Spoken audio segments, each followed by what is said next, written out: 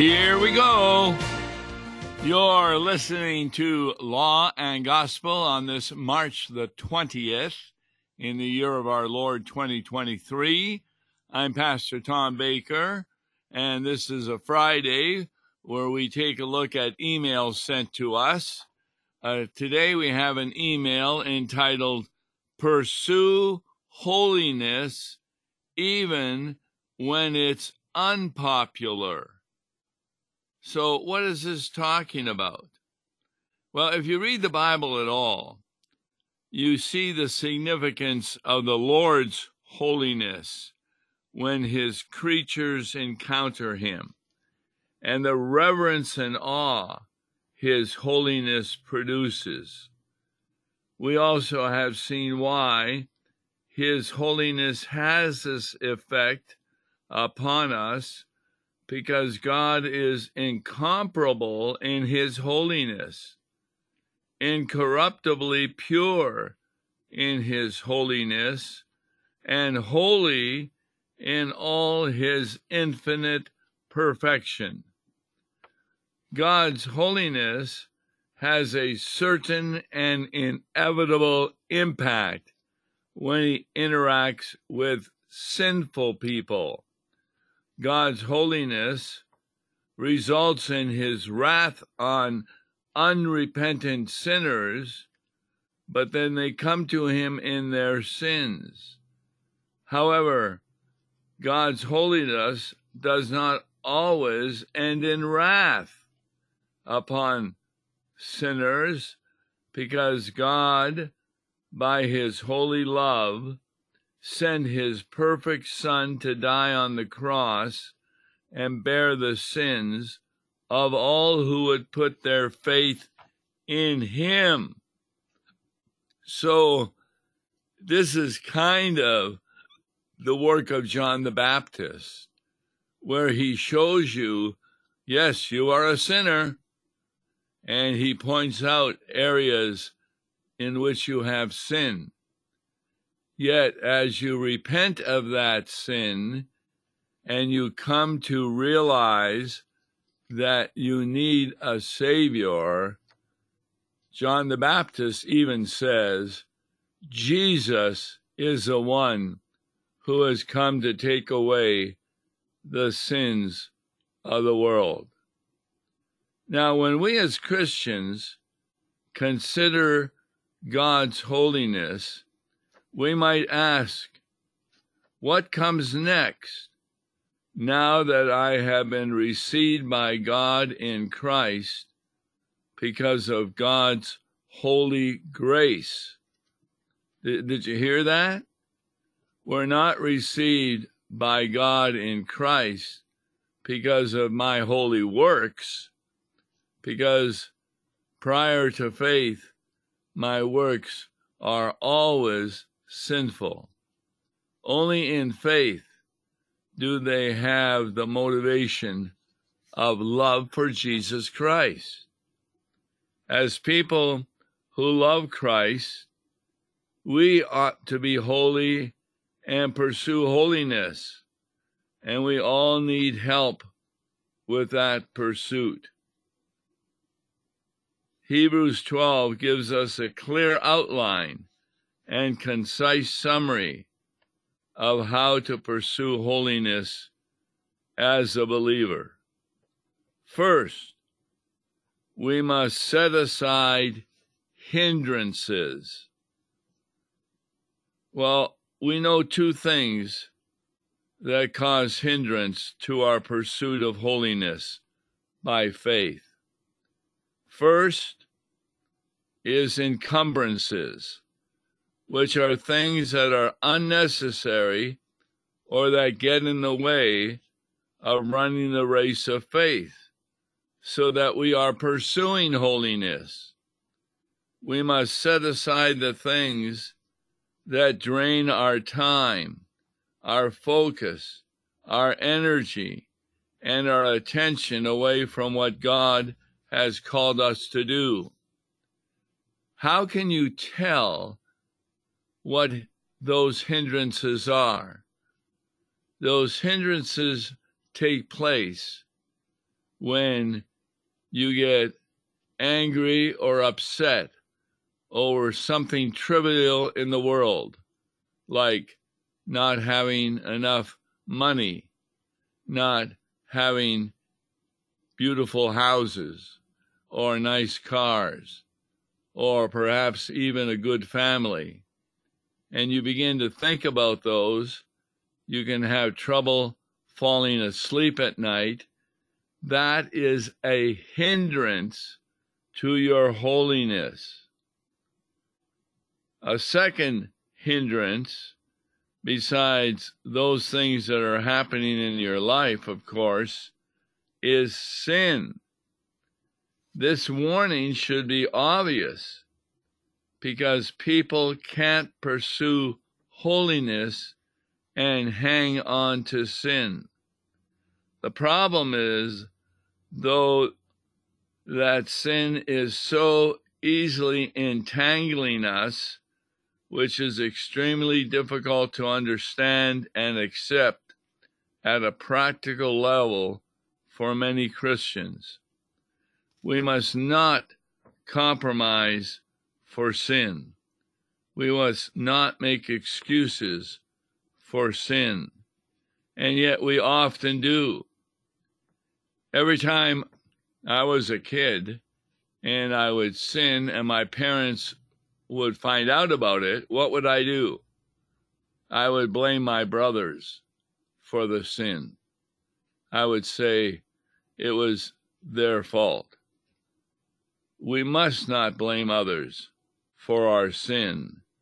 We must not justify our sin by saying, see, here's the reason why I sinned, and it makes sense to me, but instead we must lay aside all our sins to run the race of faith and pursue holiness in our lives.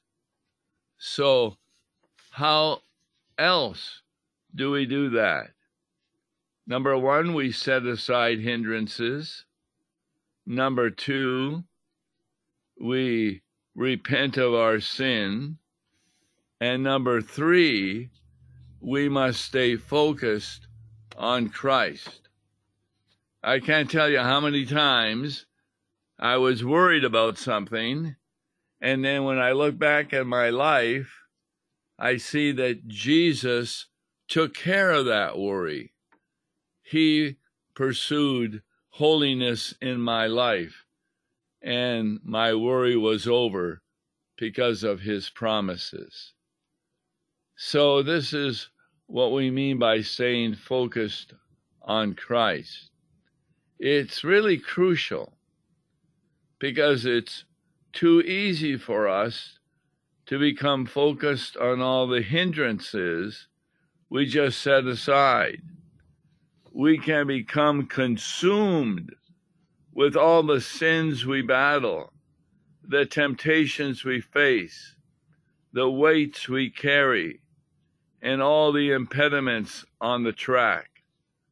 Our race becomes impossible to run when we try to employ our own power and ability rather than by faith believe in the power of Christ in our lives.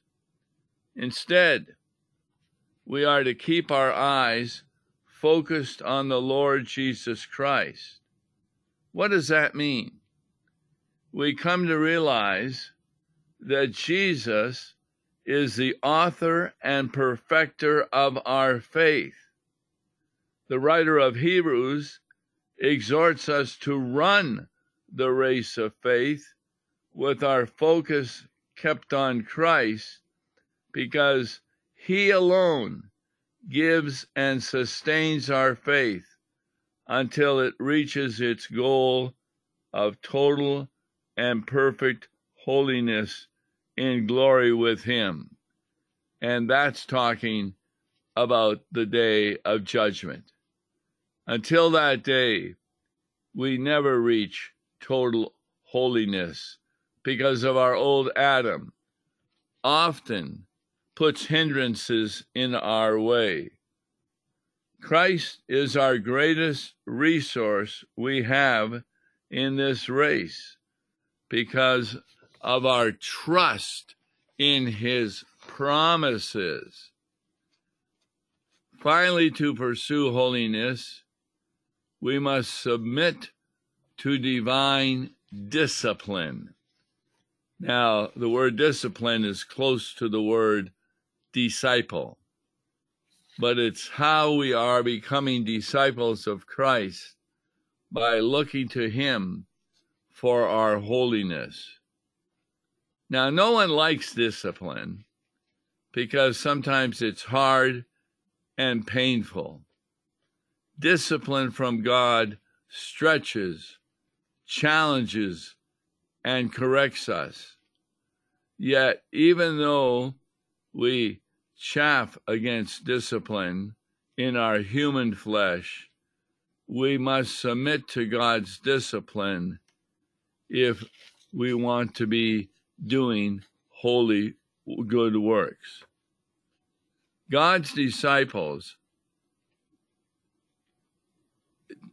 and his discipline isn't merely correction for some sin present in our lives, but it's anything God brings into our lives to push us toward holiness and greater trust and obedience to his word. Trials are used by God in this way. How many times have you had a difficulty or a tribulation or suffering, and they are all designed, employed by God to refine your faith and strengthen your character so that you might share in his holiness? We therefore, in his holiness, strive for peace. Sanctification, or pursuing holiness, is not meant to be something that we do in isolation. Our growth in holiness is directly impacted by our relationship with other people, including not only believers, but unbelievers. To be patient with them and to be at peace with them, we can go as far as to say that if we are not seeking peace with our brothers and sisters in Christ, then we are failing to pursue holiness as God has commanded in his word. Disunity or bitterness are sins that so easily entangle us and must be put off if we are to run unhindered and unencumbered. The constant context of these verses is for all believers, that is, all those in the church. That is who a believer is. A believer through faith in Christ becomes a member of the church, whether or not they have agreed to do so, because the church is much bigger than any single denomination. It includes every person who has faith in Jesus Christ. All those in the church, not all people in the world. Many times, pursuing holiness will put us at odds with the world, and seeking peace with the ungodly at the same time we strive for holiness can be impossible, because many times the ungodly don't want peace with us. They love to hate us, because in our holiness, in our actions, in our beliefs, we embarrass the unbelievers. We embarrass them because they don't want to believe what we believe. And this is really interesting, that they come to a position where they say, I don't believe there is a God, and I hate him. Isn't that something to think about? They hate that in which they believe does not exist. It's like hating Santa Claus. Who hates Santa Claus? No, Santa Claus is loved by little children. And when they find out he's not real, they don't go into great deception and commit suicide or anything like that. While we should not provoke unnecessary controversy or conflict with unbelievers, expanding all of our energy to try to make peace with those who are not at peace with God, that can be a futile error. Even Jesus had that problem. Remember, his name was Judas. He went and betrayed the Lord and then committed suicide. So the context of Hebrews is the community of believers, and we are to be at peace with fellow Christians. That's part of our holiness. So we strive for holiness. That's the life of sanctification. And why do we strive for it? Do we strive for it in order to get to heaven? No. We strive for being holy because we know we're on the way to heaven. We've already run the race. Or I should say, Christ has run the race for us and then gives us the crown of victory. And when we understand how much he's done for us, we want to pursue holiness out of love for Jesus. So, we mean to pursue holiness like running a race. We should be people intent on being holy because God is holy. That should be our goal. That should be our joy. That should be our privilege, to reflect the character of the Trinity, the Holy God. Striving for holiness is not salvation by works, because these works flow out of the heart of a person who is already saved by grace through faith. However, if such people are not pursuing holiness, then they prove that they may not be saints. Those who are not holy will not see the Lord on the day of judgment. The reason for their lack of holiness is that they really don't believe the promises of Christ, and their profession of faith is illegitimate. As 1 John 3 verse 3 reminds us, if we really love the promise of Christ's coming, then we will long for and pursue holiness. Now today, among many people, it's not popular to pursue holiness. In fact, they often have the sentiment that we should only pursue holiness to a certain degree. Or there's the idea that we will become holy through our works without any effort required.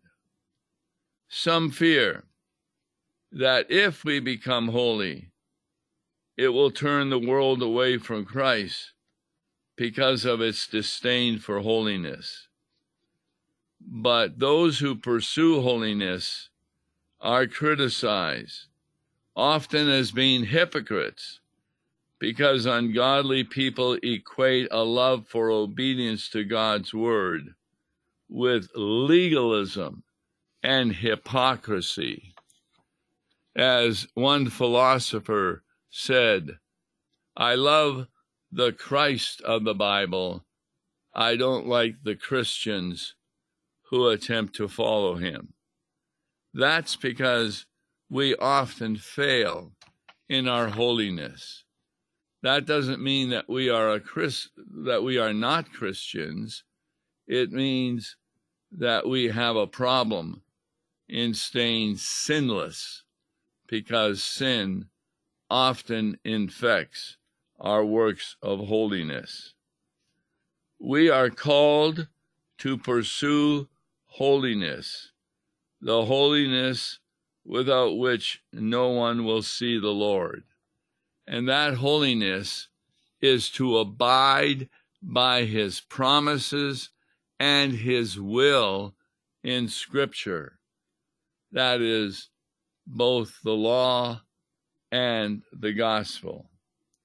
This doesn't happen by accident, because no one becomes holy without disciplining themselves for the purpose of godliness. God is holy, holy, holy, referring to Father, Son, and Holy Spirit.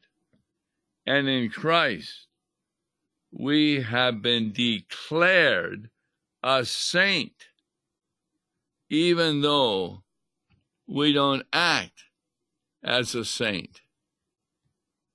In the reading from Matthew from last week, it says that God dresses us in the garments of salvation. Remember, that man was invited to the wedding feast, and when he got there, God asked him, "Where is your wedding garment?" And he was speechless. He was speechless because he didn't know what God was talking about, namely the faith resulting in holiness. So he was thrown out of the wedding. When did you receive this wedding garment? Or do you not receive it until the day of judgment? Well, that passage from Matthew was very clear, that you received that wedding garment when you were baptized and came to faith. Yes, God dressed you in the wedding garment. Why? Because the marriage feast set by the king was for his son. The king was God the Father. His son was Jesus Christ. And all those who have faith in Jesus' promises are saved, regardless of their sinful life. Because when they sin, they repent of that sin and therefore seek the glory of God. We have been made saints, and that is a task that Jesus has done. You may not be aware that you're wearing the wedding garment, but God is, because he can read your heart and knows whether you have faith or not. And so do not fear the day of judgment, because that will not be a day of testing you, but it will be a day of giving you the evidence that you are of faith and have the glory of God, because you will be dressed in a wedding garment. If Jesus is the groom, who's the bride? The bride are the people of God. And you become Jesus' bride, not when you do glorious good works, but when you repent of your sins and trust in his promises. We ask that God grant you the grace to pursue holiness by faith, and that you would be holy as our Lord is holy. Reminding us of the Ephesians passage, we're saved by grace through faith, not on account of our works, lest anyone should boast. So you do not boast of being holy. You instead are thankful that you have been made to be holy. And that occurred when you came to faith in Jesus Christ and receive the gift of his holiness, so you can be at peace with others, and disturbances will not ruin your relationship with God. So, being holy, that's the life of sanctification, and we ask you to continue to pursue it as God so requests. Be with us Monday for more law and gospel teaching. Until then, God bless you. Listen to Law and Gospel each weekday morning at 9:30 on KFUO. For a tax-deductible gift to Law and Gospel, please make your check out to Law and Gospel and mail to Law and Gospel, P.O. Box 28910, St. Louis, Missouri 63132, or call toll-free 1-877-267-1962. Views and opinions expressed on Worldwide KFUO may not represent the official position of the management or ownership of KFUO, the Lutheran Church Missouri Synod. If you'd like to comment on programs or topics heard on Worldwide KFUO, write us at KFUO, 1333 South Kirkwood Road, St. Louis, Missouri 63122. You can also leave a question or comment on our comment line at 314-996-1542. We are the messenger of good news, Worldwide KFUO.